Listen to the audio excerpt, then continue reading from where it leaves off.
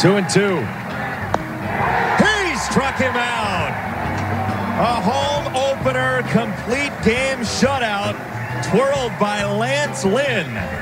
First shutout in a home opener since the venerable Wilbur Wood in 1976. Doesn't get much better than that. He was really in command, and what an outstanding outing. Did not walk a royal. I'm a big bastard. That's how I know. Yeah, it's June. No one gives a Lance has a locker. I have an office. Oh, Lance Lynn is amped. He said, let's go. Oh, and a couple of other things, too. 1-2 pitch is swung on and missed, and a scoreless frame put up by Lance Lynn. Oh, Lance Lynn is that dude. And now he's locked and loaded for the White Sox for another couple years. It's Hit and Run with me, Matt Spiegel, here with you on 670 The Score. God, Wilbur Wood is a delightful reference to have in the face of Lance Lynn conversation. If you're hanging around on the internet and you want to look at baseballreference.com because you're like me and you just would like to check out some people that do some things that will never be done again, feel free to check out between 1972 and 1975 for Wilbur Wood and the Chicago White Sox. He led the league in starts in those seasons. Sean Anderson, would you like to guess his high for starts in a season as a pitcher in 1972? 48. 49 in 1972. 48 starts the next year, then 42, then 43, as he led all of baseball all 4 years. That year, 1972, 376 and 2/3 innings. Finished seventh in MVP voting, did Wilbur Wood. Probably because voters looked out at the White Sox game, and he was always on the mound. How is that guy there again? He's still there. 376 innings. Lance Lynn is not going to throw 300 innings, but he could throw 200. He did in 2019. And these days, that's a big pile. Lance Lynn is a horse. And I mean that in the most beautiful baseball sense. Dude just will go out there and huck it. He just wants to go deep into every game. He stays strong through the end of his starts. You have seen this over and over, where many times he's stayed in for an extra batter or an extra full inning and has been strong. He is a rarity in this league, an increasingly valuable one, and should be leaned on as such. Because when you've got that guy, and so few teams around the league have that guy, he represents an opportunity for you to rest your bullpen, represents an opportunity for him to go deeper, and has proven trustworthy to get a lineup the third time through, or hell, maybe even the fourth time through. His profile in terms of his stuff, what he throws, all variations on the fastball, how his arm reacts, his track record of injury or lack thereof, his strength, which has been on display steadily. It's going to continue. Lance Lynn is going to age well. He has already aged well. Over 16 starts this year, he's 9-2 with a 1.99 ERA. He led the American League in innings last year at 84 in the shortened 60-game season. He's at 90 innings now with 3 more starts than he had all of last year. And to me, the fit is so good. He loves it here. He is beloved here. Lance Lynn looks like a White Sox fan. He has a short answer, salty good humor that fits the fan base. He is an edgy, self-proclaimed big bastard. He makes no apologies for who he is. And the Sox, it's just such a good fit. And now they lock it in very nice and very early this year. Let's hear from Lance Lynn before the game yesterday. Said about the White Sox, this is where he wanted to be. I think that, being able to talk with Rick in the front office, this is where I wanted to be. They wanted to keep me here, and to be wanted is an awesome feeling. So, I'm really looking forward to pitching here for, the next few years and doing everything I can to, help this organization achieve what they're set out to do, and that's win another championship. When I met Jerry in spring training this year, his first thing he said was, I'm looking to win another championship, and that's what I'm all about, is trying to do everything I can to win. So I'm here to help try to do that. So he referenced that conversation with Jerry in the spring, setting the template for what the year was, what the relationship was going to be like. And Lance Lynn is a winner. He talked about, did Lance Lynn, how the South Side resonates with him. You're starting to see the fans every night here, and that's exciting, especially once we were able to get to full capacity. The fans are excited. They want to win. I want to be a part of bringing a winner to them, and every time I take them out, I'm doing everything I can to make sure that not only that they're entertained, but also we got a chance to win the game, and they've got something to cheer for. He's reached a point in his career where he can choose where he wants to be and what it's based on and what it's about. He's bounced around a little bit. He's got a taste for baseball all over this league, in both the American and the National League, and he knows this is a fit. And he knows what they are building for the future. A couple more from Lance Lynn. He said Tony La Russa, who he had a relationship with, obviously going back to his rookie year in St. Louis, Tony La Russa did have some say on this transaction. I don't know. You don't really know what the conversations that they have personally is, but I know that since the day that I've got here in spring training, it's felt like a perfect fit. Even the guys in the clubhouse staff and everybody, when I walked in today, everybody was really excited to have me around for the next couple of years. So that's always a good feeling. So, you don't know personal conversations, but I'm sure that Tony had some definitely say into making sure that there's a chance that I could stay around for a couple of years. Yes, the old interesting White Sox power structure. This is where it works, Rick Hahn builds and builds and builds, and then the manager is foisted upon him, and now the manager has a lot of say on stuff like this. And listen to Tony, who's doing a very good job this year, people. Don't hear me wrong. Don't hear me wrong. This is Tony talking about the Lance Lynn extension. And first, let's hear 12-16, Sean, the contract, what message it sends to the team. You just think about men, not machines, and you think about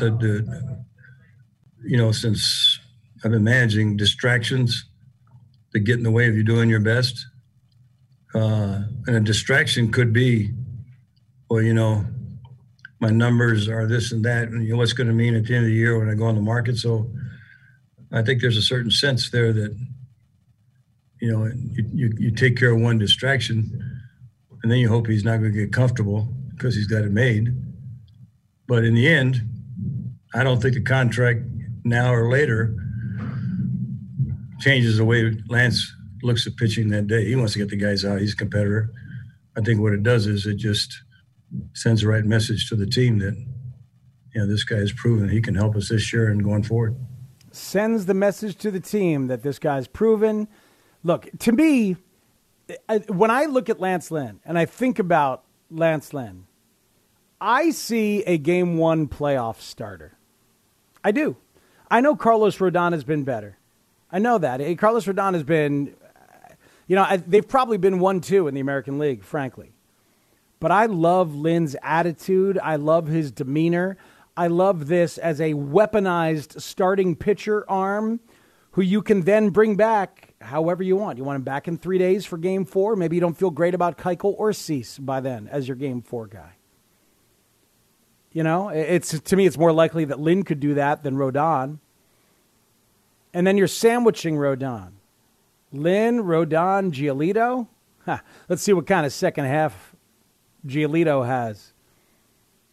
That is a guy who you thought was going to be your ace coming in, has thrown a no-hitter, has been terrific in his playoff start last year. If he has a great second half, I wonder if Giolito is going to step up and give you that air of Game 1 playoff starter. These are the good problems. These are the good questions. The fun things to debate. Hell, I remember debating during 2015, could Jake Arrieta surpass John Lester as a Game 1 playoff starter for the Cubs? That was the 2015 conversation. And then Arrieta was so ridiculously good that Lester was the first guy to say it. Lester was the guy to say, yeah, Jake is obviously going to start whatever playoff game we get first, as he should. You know? This is the fun stuff. What does this signing say to the league? You know, what is this? It says to the league that a winner has been put together, that they're staying a winner, they're committed to being here for a while, and that if you should ever choose to come here or get traded here and you do your job, you might get rewarded sooner rather than later. Sends a good message around the league, too. And don't forget what a good economic fit this is. $18.5 million for next year, $18.5 million for the year after that. And then there's a $1 million buyout, which is why it's a 38, or excuse me, a 38 mil total. So, but the Sox have an option year on top of that, which they may or may not pick up. But look, he's an older pitcher, so you don't have to pay quite as much. How much is a pitcher like this worth on a season-to-season basis? How much would you pay? If Lance Lynn is going to be this guy, you happily pay $25 million. Some organizations would pay $30 million for a pitcher like this with a bankable output like this. But he's old, so you can get away with paying less. And he wants to be here, so you get away with paying less. Since the start of 2019, Lance Lynn has 383 innings pitched, 62 starts, 31 wins, an ERA just over 3. Yes, thank you. An ERA just over 3 at 3.20. In wins above replacement, I looked at this morning. Since the start of 2019, among pitchers in wins above replacement, which is, you know, a nice catch-all to just kind of look overall at what the value is. Where is Lance Lynn? How high in wins above replacement since the beginning of 2019? Sean Anderson, I enjoy quizzing you. What do you got? Can you restate the question again? Because I'm just since the beginning of 2019, so a full season there, the sprint season last year, and the first half of this season. Where is Lance Lynn among pitchers in wins above replacement? How high on the list? I'm going to say third. He's not quite that high. He is sixth. Here are the guys ahead of him. Jacob deGrom, Garrett Cole, Zach Wheeler, Shane Bieber, Max Scherzer. That's it. Then Lance Lynn. He's ahead of guys like Zach Greinke and Walker Buehler and Yu Darvish. You know who's right behind Lance Lynn is Lucas Giolito. So you've got 6 and 7 on the list of pitchers among wins above replacement since the beginning of 2019. Nice place to be. 312-644-6767 is the phone number. Lots to talk about with the Cubs and the Sox the rest of this hour. A couple of guests in the 11 o'clock hour. But let's go to the phone lines. Joe is in Downers Grove, wants to talk about the Lance Lynn extension right now with me, Matt Spiegel, on Hit and Run. Good morning, Joe. How are you? Hey, Matt. How you doing? Wonderful. Yeah, what the Lance Lynn extension means to me as a White Sox fan is that you're looking at a guy who's in that clubhouse who's sitting there saying, this team is poised for the next few years to make some serious runs at competing and getting into the World Series. And, you know, he sees that, and that's what it means to me as a Sox fan to see that. They've got a great young staff. They've got, you know, great young players that are going to be competitive for the next, you know, 3+ years down the line. And yes. So him signing to me just strengthens that and makes me really excited as a Sox fan to see that. That's really cool. I'm glad you take it that way. They should be glad you take it that way. That is the message that it sends. And, you know, if they don't give up some of their big-time prospects that could be helpful in the next 3-4 years, at the trade deadline here, I wonder if fans will take that way as well, or if fans will take it as, I can't believe they wouldn't go for it. I can't believe they didn't go for it. Because the same kind of thing could be argued. You know, you've seen Gavin Sheets and Jake Berger. Do they look like guys that could help you in the next few years? To me, that is an easy yes. It's a quick yes. So do you want to give those guys up? Do you? You know, you have to think about multiple years. And yes, every year is sacred. And should you err on the side of aggression when it comes to going for a title with an opportunity like this? I would say yes, but I would put the pressure on the bosses to do it financially. And maybe that pressure will be responded to. You see an extension right here for Lynn. You see the designation for assignment and the money eating of the Adam Eaton trade. Maybe you will see a willing swallow of all of the contract of somebody who comes here via trade in the next couple of weeks. And if you do see that willing swallow of the money, then the quality of prospect going back should be much, much lower. That's how these things work. As Sean mentioned earlier when talking about the Bryant deal. 312-644-6767 is the phone number. One more on this with Ron on the South Side on the Score on Hit and Run. What's up, Ron? Baseball is life. Good morning, sir. Absolutely. Look here, just a wonderful signing. You know, one of the things when you go, I think of this, I'm just going to think of this season when we had, so the White Sox had a lot of uncertainty. Who was going to be the 4 or 5 pitch? So looking into the future of next year, it's not like having pretty much your starting rotation. You got 5 pitchers that are signed next year. That to me, that is just significant. At the end of the day, just having your pitchers. But you know what, Steve? When I look at him pitching this year, it just takes me back to 1983 when Lamar Hoyt was arguably the best pitcher in baseball, definitely in the American League.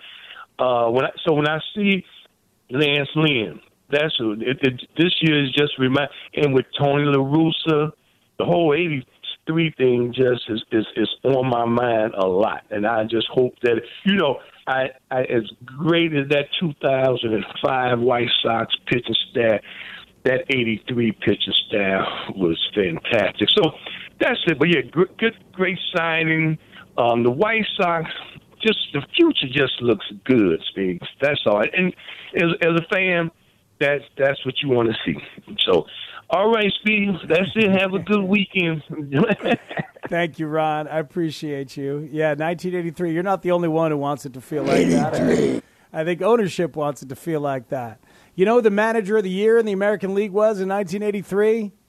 It was Tony La Russa. I know this. Oh, you knew it. Yeah. You know he was that one you knew. You know he was the first manager of the year ever in the American League. Tommy Lasorda, the first ever manager of the year in the National League. Just imagine if Tony La Russa wins manager of the year this year in 2021. That will be 38 years between manager of the year awards. And it will be, I won't say it's unbreakable, but it's certainly unbreakable anytime soon.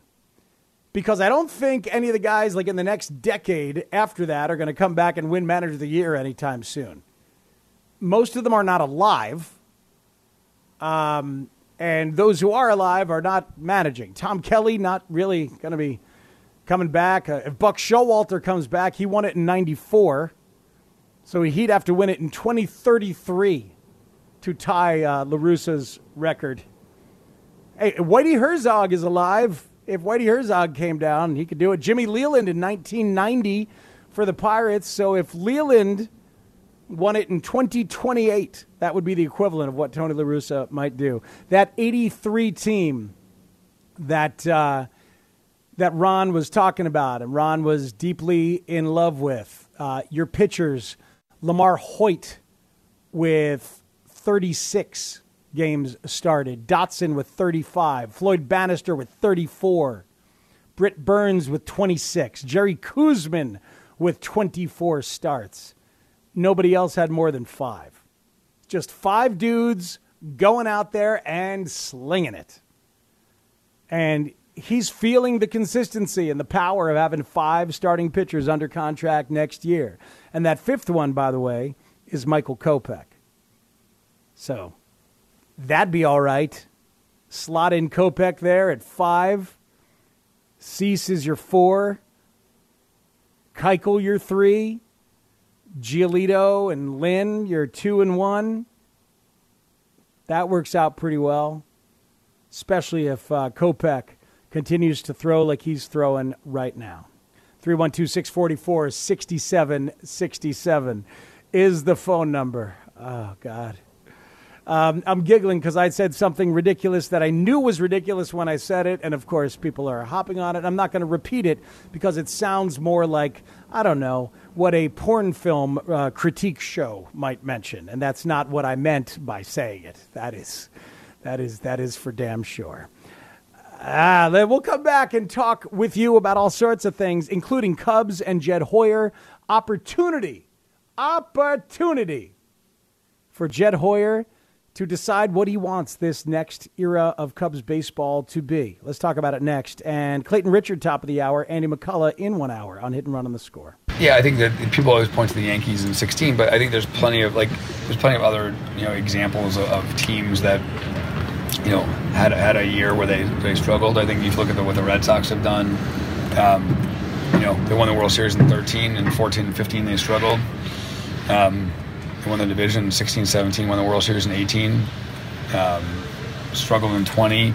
I think they've picked in the top 10 like 3 times, and they won a bunch of World Series in that time. So I think, I just using them as an example of like there's, sometimes there's a lot of stability. Like we've had that period, and sometimes, a team has a year they go down and they go right back up. So, I think using the Yankees in 16, I think that's probably a fairly apt way to look at it, but I wouldn't put any kind of label name on it.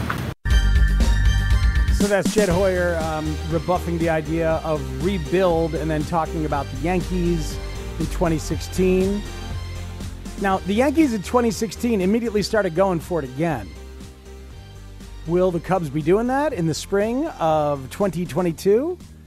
I've been granting them that 1 full year next year to do more of what you're going to see the rest of this year, which is check out young players, which is get value in the farm system for whatever you can, which is to let payroll dwindle so you are ready to expend again as soon as you need to on the right pieces. But, lots of big, very interesting decisions to come for Jed Hoyer. A couple of bits of baseball news. The Tuesday game with the Brewers at home there in Milwaukee has been moved to 3:10 Central. That's Brewers-Royals, so it doesn't conflict with Game 6 of the Bucks and Suns NBA Finals. I love that idea. And it's not baseball saying more people are going to watch that than us. It's a town. It's Milwaukee. The Bucks might win their first NBA title in 50 years. Let Brewers fans, who are probably also Bucks fans, watch it. So that's one thing. And Jacob deGrom officially shut down for a while here by the Mets. I don't see that tweet. Sean, do you have the specifics on what that story is in terms of deGrom? Sorry, that was from Odyssey Sports. It just says Mets Jacob deGrom shut down with forearm tightness. I don't know if anything else changed. I thought, Yeah, I don't believe anything else has changed on that front. But thank you. Coming up later in the day, Cubs and Diamondbacks from Arizona at 3:10 Central. Pregame gets going a little bit after 2:30, right here on the Score. And the White Sox and the Astros in the final of their game. By the way, that's Zach Davies and Merrill Kelly for the Cubs and the D-backs. Carlos Rodon and the White Sox at 1:10 hosting Framber Valdez and the Astros in a very good pitching matchup of lefties down there on the south side. Other good matchups around baseball, the Brewers and the Reds, Corbin Burns and Sonny Gray is a good one. The Padres and the Nationals, Joe Musgrove and Max Scherzer is a good one, but they've got another game to finish that was suspended yesterday. We'll talk about that a little bit later in the hour. But first, let's go to the phone lines and talk to Tony in Milwaukee on 670 The Score. Hello, Tony. Good morning. Hey, Matt. Thank you. You totally preempted me on the Jed Hoyer thing, but that was exactly what I was going to say. I feel like Jed was always kind of in Theo's shadow, and I think that even when Theo took him from San Diego low these many years ago, he never really got a chance to put his stamp on any team as solely just him. so this is going to be quite a lot on him. And I was curious to see exactly what you thought the window of that was going to be. And just also a little food for thought, because you can add this to the discussion too, which I'm sure all the White Sox fans are going to tweet in and hate me on it for. Is anybody worried about their 9 games under 500 against, or 9 games below 500 against teams over 500? So I'll stop talking and let you comment on those two thoughts, just being a Cubs fan. Thanks, buddy. Be you, baby. Be you. That's not only what Matt Nagy says about his players, it's what Tim Anderson says. You guys read that? Tim Anderson, all these young players that are coming in, TA says to them, go ahead and be you. Turn your music on. If you're a guy who wears jewelry, make sure your chain's popping out. I just thought of that because, hey, man, Tony's a Cubs fan, and he's got a little White Sox antagonism in him. Go ahead and be you. Yes, people have talked about, even White Sox fans have talked about, they have trouble beating good teams so far. There will be good teams in the playoffs. This is a very, very common thing, though. We'll see. You can take that for as much food for thought as you want. Liam Hendriks asked about it on Friday with the Astros. All right, so they swept us in June. Who gives a bleep? Said Liam Hendriks, as he became, I think, the 4th White Sox player to curse on the afternoon show here on 670 The Score. It's quite a run we're having. So, yeah, they'll get their chance. They'll get their chance in the playoffs to battle against the better teams. Congratulations, you just swept us in June. Who gives That's Liam Hendriks the other day with Grody and Ranji. By the way, it's me and Chris Ranji tomorrow, Monday, on the Parkins and Spiegel show, before Danny comes back on Tuesday. So, yeah, White Sox fans have thought about that. Yes, Cubs, Hoyer, what does he want to do? Yeah, that's why there was a good question and a good answer about what Jed thinks makes a good offense, makes a good functional offense with our Lawrence Holmes about a week and a half ago when Jed was on. And Jed answered that. And among the things he answered and talked about there was a very vocal value of contact guys, of guys who hit for contact, as to mix in to the lineup. And he referenced Duffy and Nico. He referenced Zobrist. And in his mind, I'm sure he was thinking about Castellanos or trade acquisitions like Daniel Murphy, whether they worked out or not. These guys have always known, and Jed has always known you need those guys. But now I think it's it's just even more obvious. As the 1 month that things looked good for this offense was when Duffy and Horner were making a lot of contact, and the power guys were like, oh, yeah, it's kind of cool to make contact. So that, to me, is going to be a big thing, is that Jed is not going to load up on power guys and just hope he gets more home runs than anybody. That is what a lot of people do, and it can work. But I don't think that's what Jed's going to do. Jed has come back to the middle on a lot of issues that are kind of analytics versus scouting, or 3 true outcomes versus contact. And if you listen to Theo, he has too, a little bit. Recent comments on a podcast from Theo talking about how analytics are great, but you can't trust them in full and too over the top. And some of those were taken out of context, by the way. But I only add that to let you know, I think they both have come back to the middle a little bit. And maybe that's being older. Maybe that is a reaction to a younger wave of even more analytics and even more strident debate. But Jed has come back to the middle on a bunch of those things. And I think you'll see a more balanced offensive approach the next few years. And really the only way to get that is to have a balanced offensive roster.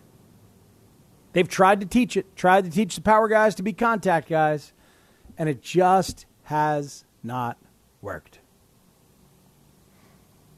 This is Jim in Naperville on The Score with me, Matt Spiegel, and Hit and Run. Good morning, Jim. How are you?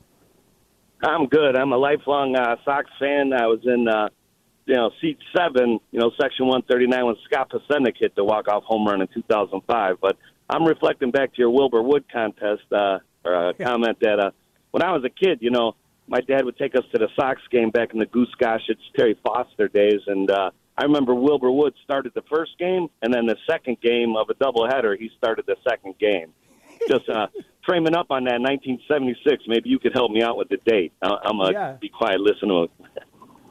Yeah, man. Thank you. I know that he did that, and but I don't remember.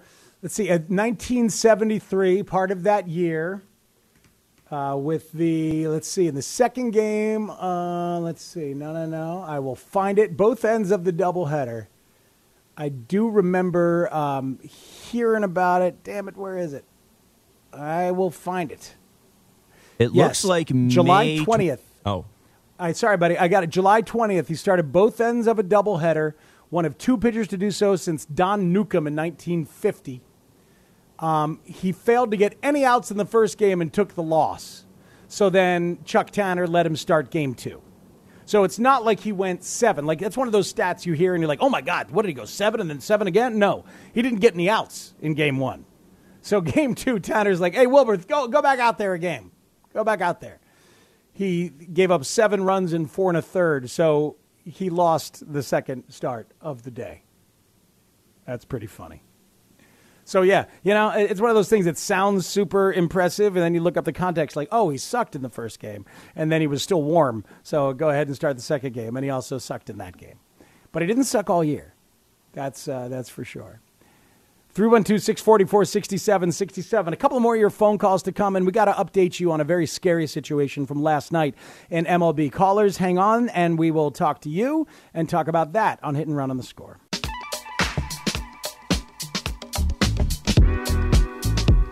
We're back on 670 The Score. Top of the hour.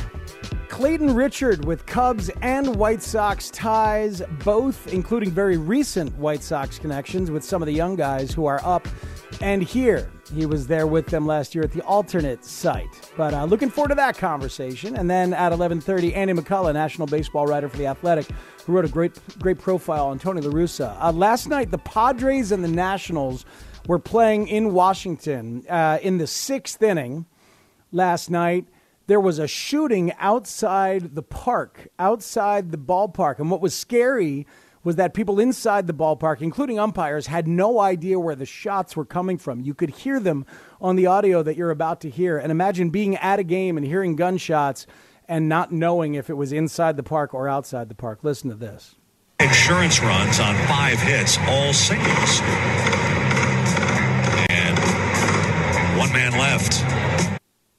So that's an exchange of gunfire. Sounds like automatic weapons between people in 2 cars just outside of the stadium. Apparently 3 people were injured, and one of the people shot was a woman attending the game who was hit while she was outside the stadium. Her injuries are not life-threatening, thankfully. But it was a crazy scene. The umpire crew chief told the AP that they heard that rapid gunfire and had no idea where it was coming from. Players from both teams cleared the field.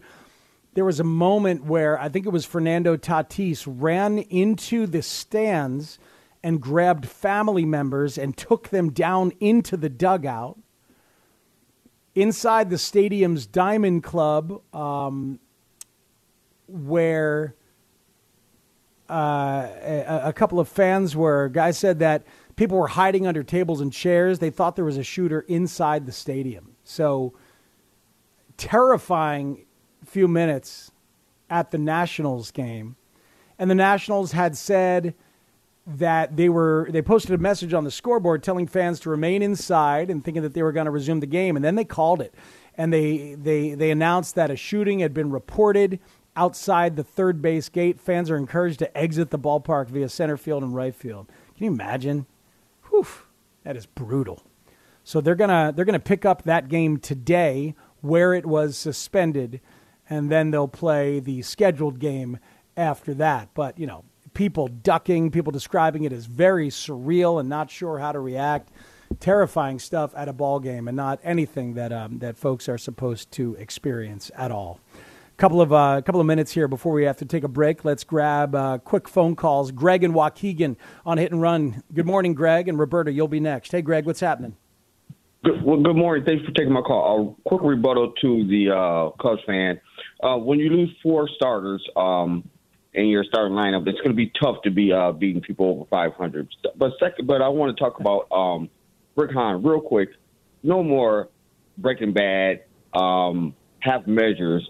Could have got Brantley, but we went and got Eden. Okay, that's forgiven. But I think a good trade is to the Cubs. We need another reliever. Kimball is out there. They're going to need probably a first baseman. We got Gavin Sheets there, and probably a middle prospect such as Stevers or Lambert. I think that'd be a good trade for the Cubs and for the White Sox. Greg wants Craig Kimbrell. Thank you, Greg, for the call. Greg wants Craig Kimbrell on the south side.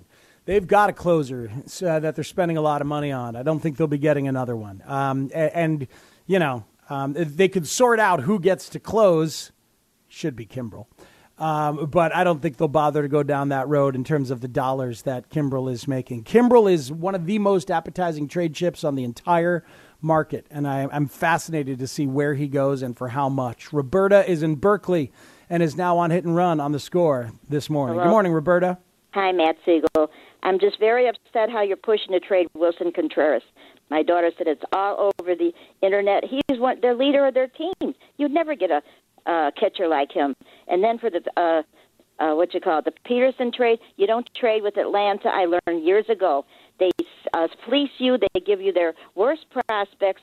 Jeb Hoyer does not know how to make a trade. Do you think he's going to get something good for Greg Kimbrell, the best reliever we've had for years, and Andrew Chapin? We should never trade them. What are we going to get for them? The guy we got for Jack Peterson is a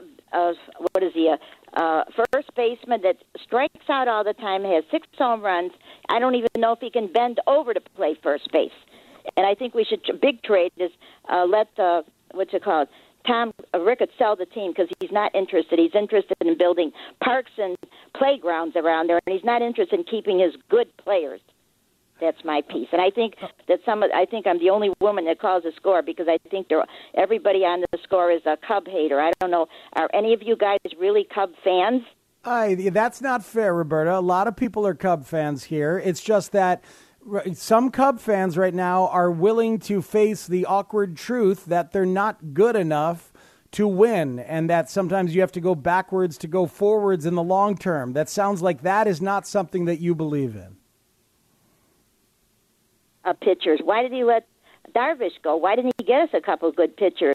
And then everybody's talking about trading Kyle Hendricks too. Are you guys crazy?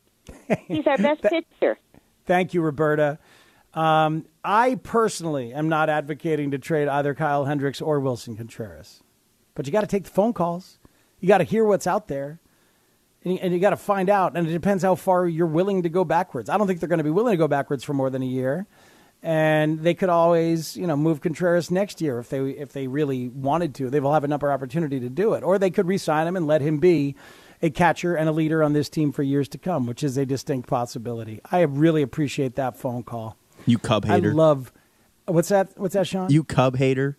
Well, no, it's not just me, but there was a lot of good stuff in that phone call, and I look forward to Chris Tannehill bringing that back on Parkins and Spiegel tomorrow between 2:00 and 6:00. Thank you, Roberta. Man, I love working in this town. I do. The passion is real. It's real, and I understand where she's coming from. She's not alone. She wants a win. They're choosing to go backwards. They chose it in the offseason with Darvish. It made people so mad. I understand. And now you're not good enough? Well, maybe the trade of Darvish is why you're not good enough. You ever think about that? Roberta has. I feel you, Roberta. Thank you. We're not all Cub haters, though. We're not. We're just trying to speak sensibly as best we can. It is Hit and Run on Sunday morning on The Score. I'm Matt Spiegel here with you. Clayton Richard is next. Looking forward to that conversation. Andy McCullough at 11:30 as well. Keep it right here on Hit and Run on The Score. Well, maybe Mike Norton knows.